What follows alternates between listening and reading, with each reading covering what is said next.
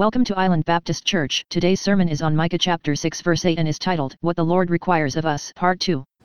Let's see what we've got today.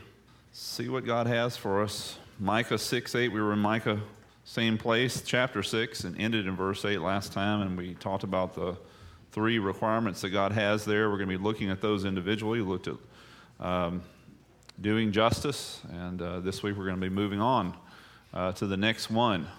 Micah 6:8. He has told you. This is not new information. God is saying to the Israelites, "O man, what is good? And what does the Lord require of you but to do justice? Do it. To love kindness or mercy, and to walk humbly with your God." He has told you, "O man, what is good? And what does the Lord require of you but to do justice, to love mercy, and to walk humbly with your God." Last time I said we were together, we began looking at this whole lawsuit that God had brought against his people because they had broken his covenant. And the way they had broken his covenant is not because they weren't faithful in the religiosity side of the things that he commanded them to do, but because, like I said, he indicts them, and they start looking at their, I've not missed a worship service, and I've given my tithing is up from last year, and all this stuff. And God was like, no. My problem isn't with your religious side. My problem is with you personally, your heart. You're the way you relate to people and the way you're relating to me is way out of kilter. And so that's the reason why he's bringing this indictment, this lawsuit against them. And God gave them a reminder here of what mattered most to him, and of his requirements. He's boiled them down to three major headings. Of course, there's way more than this, but God, it's not that hard to figure out. It's hard to do.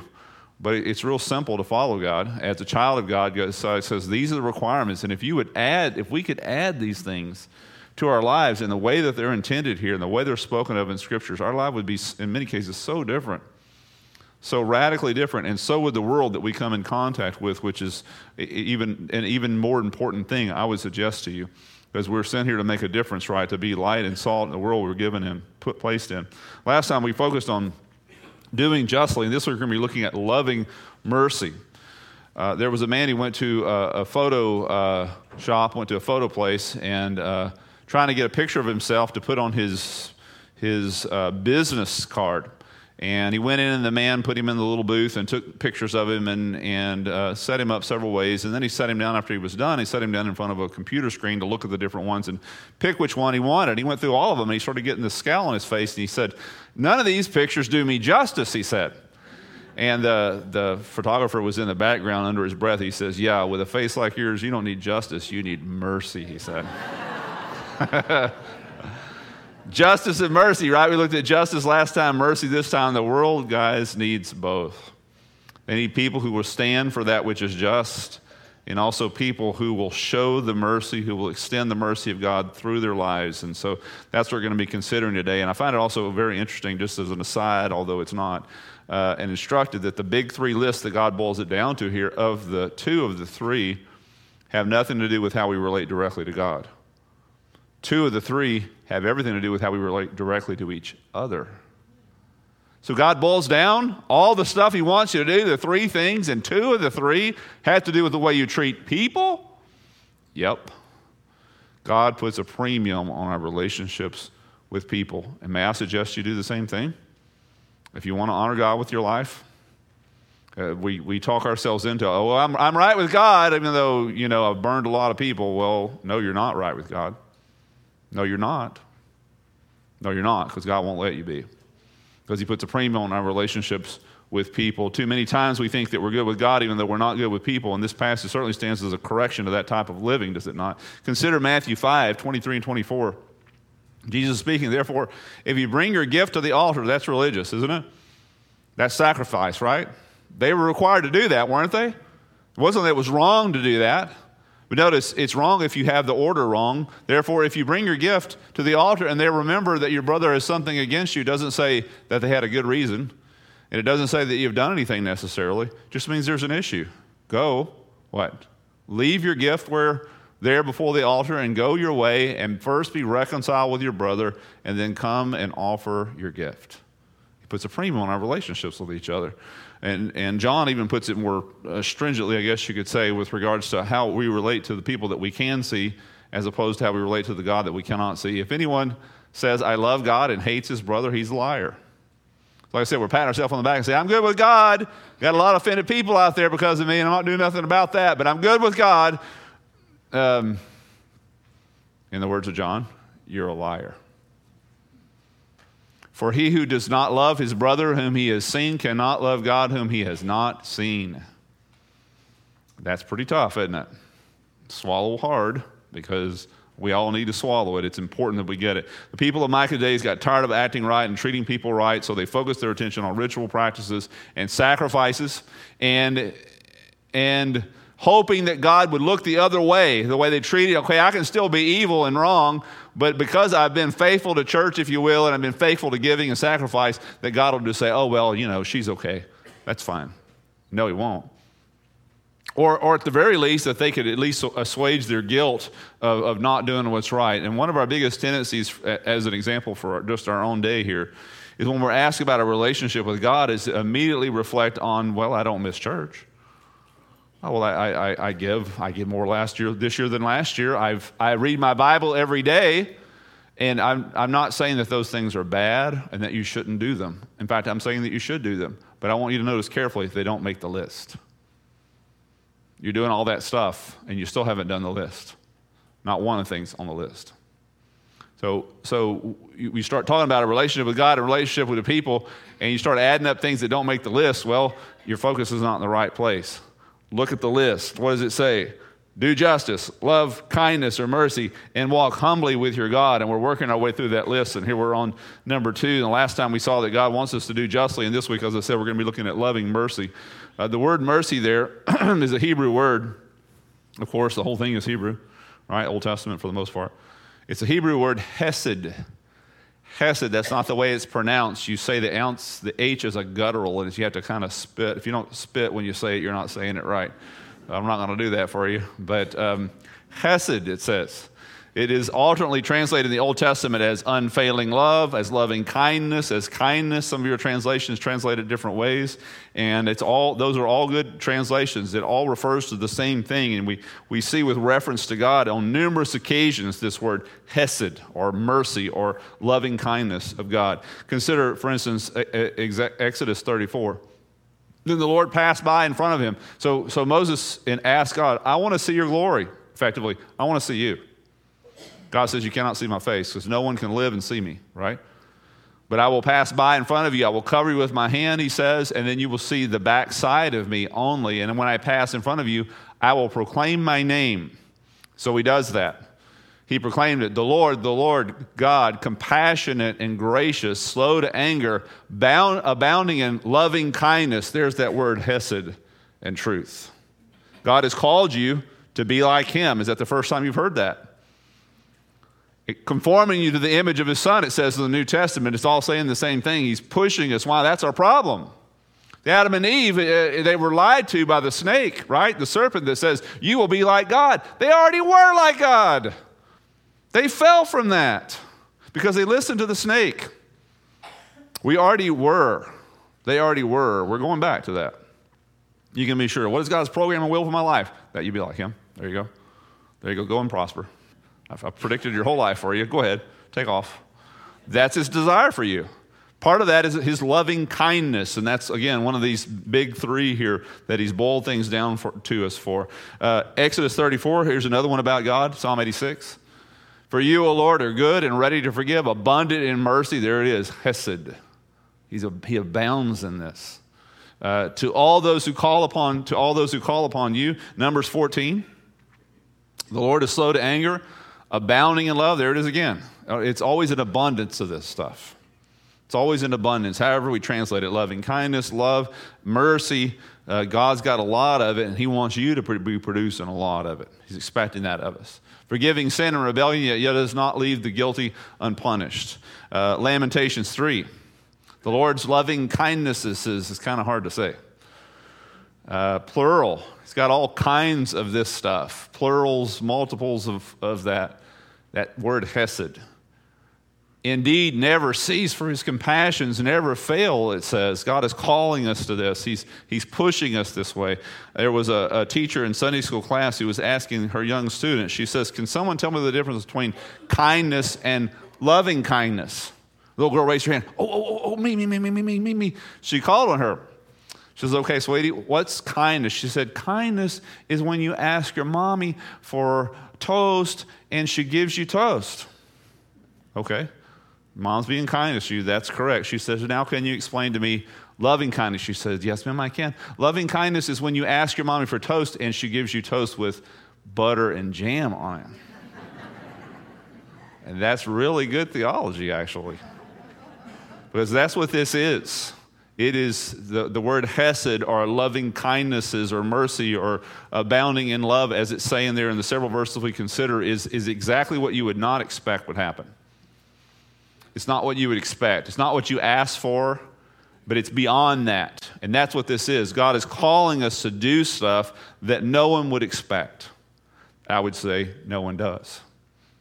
Calling us to be people whom the natural person is not. No one naturally does the things that God is calling you to do and me to do. He's calling us through the power of his Holy Spirit, by the anointing of his Spirit, to go and be people that we wouldn't be otherwise, we wouldn't be any other way. That's the call he has for us. That's that hesed. That's that loving kindness. That's the mercy that he's calling us to. You could expect kindness, for instance, for a person toward his family, toward those who are his friends, or to someone who's done something for him. A return in kindness, right? That's expected. That's not what this says. He's asking you to do the unexpected. He's asking you to go above and beyond, not what they ask, not what they deserve, not what they owe you, or not what you owe them, but something that would be unexpected. He's calling you to live a life that is unexpected. I can't believe she did that. Isn't that awesome? Isn't it great? Bring glory to God by the way that you live. I can't believe that he did that. I wouldn't have expected it from him. There you go. Now you're in the realm of the things that God is asking us to do. The New Testament definition of mercy, of course, is not getting what you do deserve. And, of course, we understand that. I hope you do. You deserve to be punished by God. But God not only is not punishing you, he's forgiving you. He's not only not giving you hell, he's going to give you heaven. That is hesed. That's unexpected. That is mercy. And maybe the greatest example, the greatest story we have in the Bible, and especially in the New Testament, is the story of the Good Samaritan. You want to talk about hesed. You want to talk about loving kindness. You want to talk about mercy. Watch what this guy did. How many of you learned the story of, like I did, of the Good Samaritan when you were about 3? I've been in church all my life. It's like one of the first stories you hear, right? Jesus died for your sins, and the Good Samaritan stopped and helped somebody. Man, it's right. They're right behind each other all the time. The story of the Good Samaritan is a perfect example of this loving kindness that God has called you to. Of course, you know the story. This Jewish man is traveling down from, and by the way, underscore this. Just call him the Good Samaritan is a good title here, because as far as any Jew was concerned, there were no Good Samaritans. They hated him. And by the way, it was reciprocated with regards to the Samaritans with regards to the Jews. There were no good Jews either, as far as they were concerned. It was mutual. They were racist, wholehearted, and they were related to each other. One was half Jewish, and of course the other one was supposedly full Jewish, really whatever that means. And they were against each other. So the fact of what this guy did was extremely unexpected. So a Jewish man is traveling the 15 miles down from Jerusalem down to Jericho, and it's downhill 3,000 feet, and he falls in among thieves. And he's beat up, and everything is stolen, half dead. And along come 2 other Jewish men, first of all, one a Levite and the other one a priest. You would expect that their brother, physically at least, laying there in the road, that they would be willing to help him. What do? You know the story since 3-year-old, right? They pass by on the other side. Why do they do that? Sorry.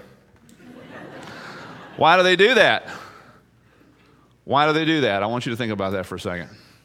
Why do they do that? Because why? Because they have an agenda in Jericho, right? Because they have a job. They're a priest. They're a Levite. These guys have important things to do. Lots of people are depending on them, aren't they? If they don't make it to Jericho on time, who knows what will happen to the congregation that they're supposed to minister to. And so to throw it all away on this guy, certainly God wouldn't want them to do that. Here's a suggestion for you. I think we could have made it easier for them if we had placed on this other side of the road that they traveled on to go around this guy. If we had placed an offering plate over there, I think they would have felt better. What do you think? Why? Because I guarantee you they felt a little bit guilty leaving that guy out there to die. But assuage their, their guilt because they knew they had it. But we could have helped them a little bit better if had an offering over there and they could have paid for the guy's well-being or at least his funeral. Isn't that right? Let me just say this to you. Sacrificing and giving is not mercy. It's not. It's not chesed. It's not loving kindness. I'm not saying we shouldn't do it. I'm not saying the guy didn't have expenses. The good Samaritan that shows up has to pay money. He would have rather come by and found a bucket full of money to help him pay with all the stuff. I mean, it's not that it's bad, but I want to underline this. It's not mercy. It's not. And I say that to say this. We have a tendency, and we have a tendency as those who are of faith, and it's been a tendency since the time of Micah, since before Micah. It was a tendency in the days of Christ. We're going to see that in just a second. It was a tendency, of course, in the story of the Good Samaritan. We have a tendency to throw money at stuff because it's easier to sacrifice than to have mercy. It's easier to sacrifice than to have mercy. Let's keep thinking about the story. So they passed by. If we'd left them an offering plate, they'd have felt a little bit better. But a guy shows up. The last person you would ever think that would actually help a Jewish man was this Samaritan, the last guy. But he does the most unexpected thing, demonstrating the loving kindnesses of God in his life by extending that to this man. So he gets this man up off the ground. What happens to his nice clothes?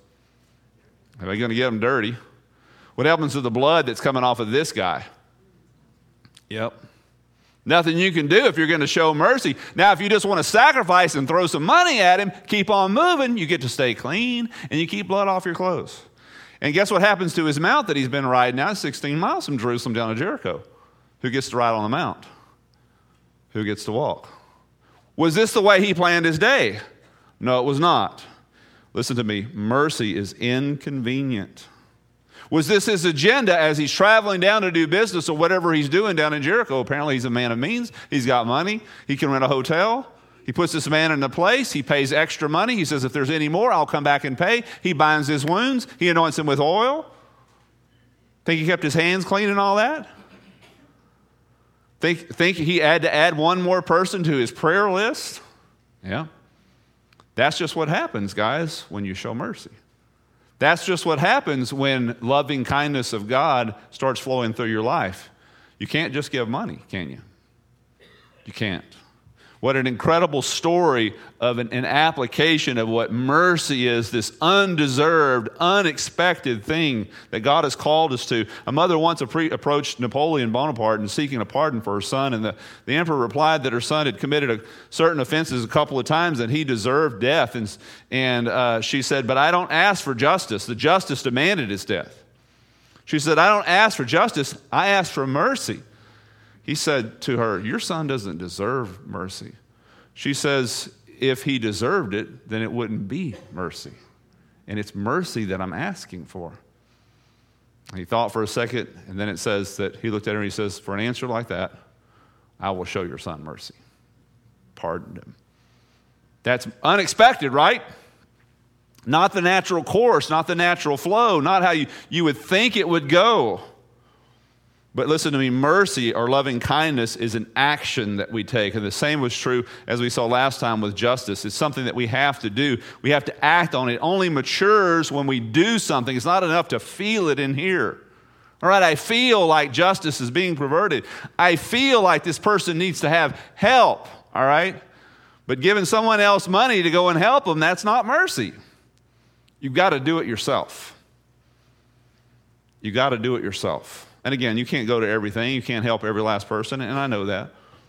But to do only throw money and not show mercy is to not do what God says. And he boils it down to only three, does he not? So we saw last time, you've got to let your light shine, right? Because we call the light of the world, we're called the salt of the earth. Let your light so shine before men that they may see your good deeds, your good works, and glorify your Father in heaven. The key word for us is the first word, let it. You got to let it. The light's already on. It's not going to go off. It's been turned on by God. It's been satisfied and set in place because of his Son, the sacrifice he's made for you, and because you've trusted him, you're the light of the world. Boom. Now you got to let it shine. Now it's got to get out. Now you got to do something. Now you got to move forward. Now you got to take a step in the direction and let this light flow. Where do we need light?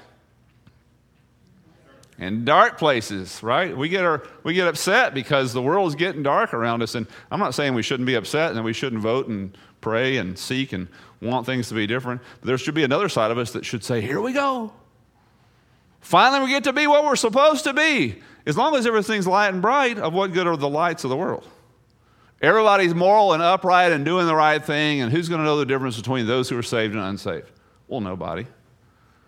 When things start getting dark and really messed up and really just twisted in every way, then the lights start shining, don't they? And the lights need to understand that. The lights need to understand the job that God has called them to and the position that God has called them to. How important it is. I need to be even that much more careful with my attitude and with my actions as things get darker, as things get crazier. How much more in the Spirit of God do I need to be more sane about myself and about the way I do things and the way I handle myself? See, I got to let that light shine, especially now as things get darker. Again, it really gets to the heart of the matter because that's the heart of the matter. It's our hearts, you see. It's our hearts. Notice it doesn't say, as it said with justice, it doesn't say do justice. What does it say with mercy? You got to what? Love mercy. You got to love it. What are the things you love in your life? Who do you love in your life? You love the people that you know, don't you? Oh, I love Justin Bieber or somebody. No, you don't. You don't know him. I don't know. Does Justin even matter anymore? I don't think he does. Got the youth over here. Now, you can't love someone you don't know, can you? So if I'm gonna give mercy and love it, that means that the one that's receiving mercy is somebody I'm gonna have to get dirty with. I don't know if that's the right way to say that. That sounds weird. Let's erase that. If he's a good Samaritan, if I'm the good Samaritan, he's dirty on the road, I'm going to have to get, in that sense, dirty. Forgive me. I'm going to have to get involved with them, aren't I? I'm going to have to know them. I'm going to have to know their personal stuff. I'm going to have to do life with them. My heart is going to have to get tangled up with them, or I'm not doing what this says. I'm not doing what this says. I have to love mercy, it says. You can, as they say, fake it until you make it, and then you can make yourself do it, and you still won't be doing what it says. It says you're supposed to love it. And until you love it, you won't do it. You won't do it. Matthew 9, Jesus gives us a better, I think, understanding of mercy and loving kindness that is spoken of here in Micah, what he's looking for. Matthew 9, in the third of the way down there in Matthew 9, is a story of a situation in which Jesus has just the previous day or the previous week gone along the road there in Galilee and came across a booth of a tax collector. And this is tax season. I don't know if you're getting your taxes together. My wife and I are trying to get our taxes together. But taxes are not necessarily our favorite time, are they? Because you got to pay. Well, back then, the tax collectors were actually Jewish people, like in the case of Matthew, who worked for the enemy. You say, well, how is that different than the IRS? And I'm kind of with you on that. Sort of with you. Sort of like I can feel that. I can feel where they are with that. You know, and we have IRS agents. I won't ask you to show your hands, although. And so he goes along and finds Matthew at a tax collecting booth, and Matthew's working for the enemy, and he says, amazing thing to Matthew, come and follow me. He becomes one of his disciples. It says Matthew leaves his practice right there. And within a day or a couple of days, he has Jesus over to his house because he wants to invite all his running buddies over to speak to this man who is saving him and calling him into this special ministry. And who are Matthew's buddies? Nobody but the people like him, because I can assure you no one else ran with him. No one would associate with this man. He's a part of the enemy. He's worse than the enemy. He's one of our blood, Jewish blood, and he's serving the emperor of Rome who's taxing us, who's got his boot heel on us. We hate him more than they did the Samaritans. They hated the tax collectors, to be sure. And so Jesus is invited to this party, and what does he do?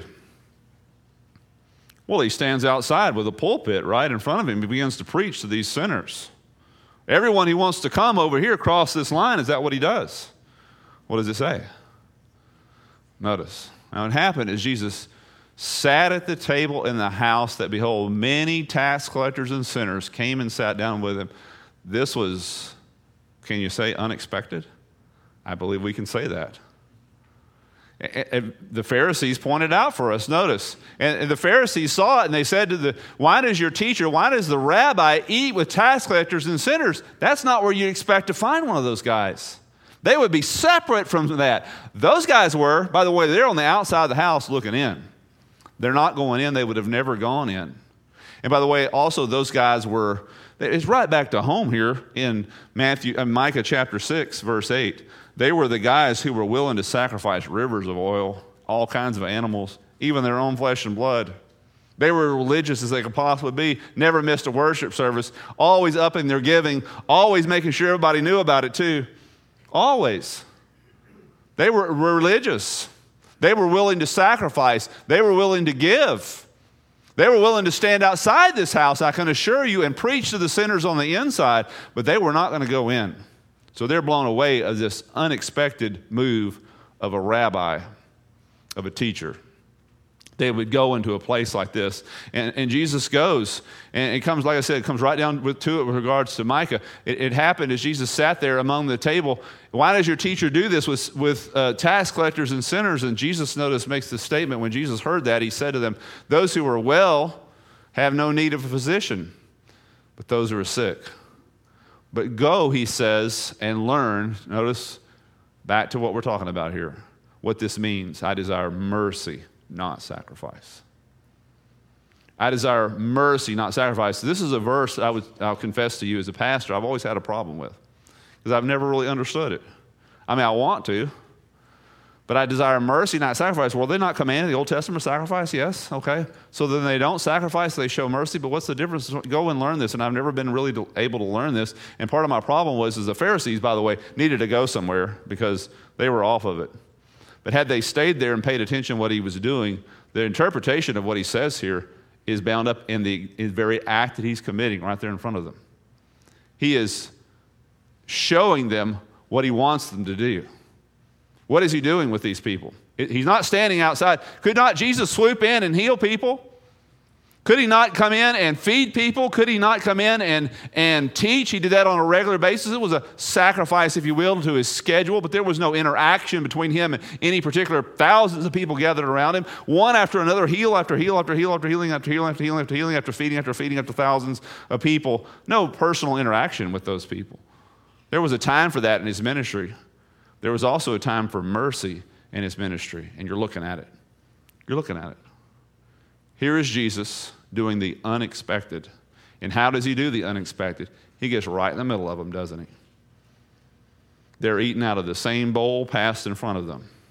They're leaning, touching each other. He's speaking to them, learning their names, hearing their stories, seeing their faces, personal interaction. He gives them respect, the respect as much as he gives any person, the dignity that he gives any person. He's across the table from them. He spends time with them, quality time. They're not at arm's length. They're embraced. Listen to me. To love mercy and choose it over sacrifice, we're going to have to get involved. We're going to have to tangle up our hearts. You're going to have to get dirty if they are. You're going to have to go where they go. You're going to have to hear their stories. You're going to have to understand, how are you going to love somebody that you don't know? How are you going to love mercy unless I don't know them, you see? I have to know them. I have to hear them. I have to get involved and see the real humanity behind this person who's so in need of God's kindness that is going to flow through me. And I can't do that, listen, by throwing money at them. And I can't do that, and I'm not doing that when I throw money to someone else to go and do what God's called me to do with them either. I'm not saying we shouldn't ever do that. Obviously, I can't go to the whole world, and so I need to be giving and sending and praying and sending others. But if that's all I ever do, listen, I'm not doing what this says. I got to get down where they are and see what they're going through, or I'm not loving mercy. I'm not showing the loving kindnesses of God. Not until sacrifice is no longer the issue and personal love for others is the driving force. Not until then am I doing what this says.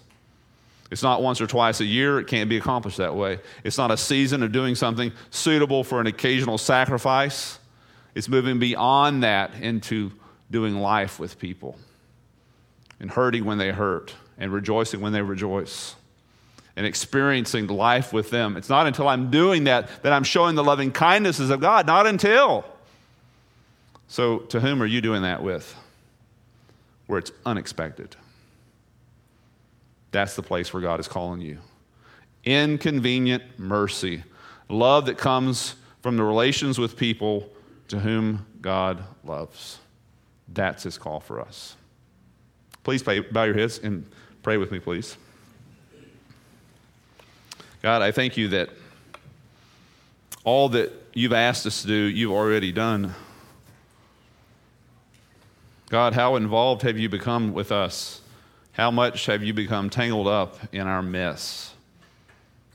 How much have you found us on the roadside of life, bleeding and half alive, and you rearranged your schedule for us?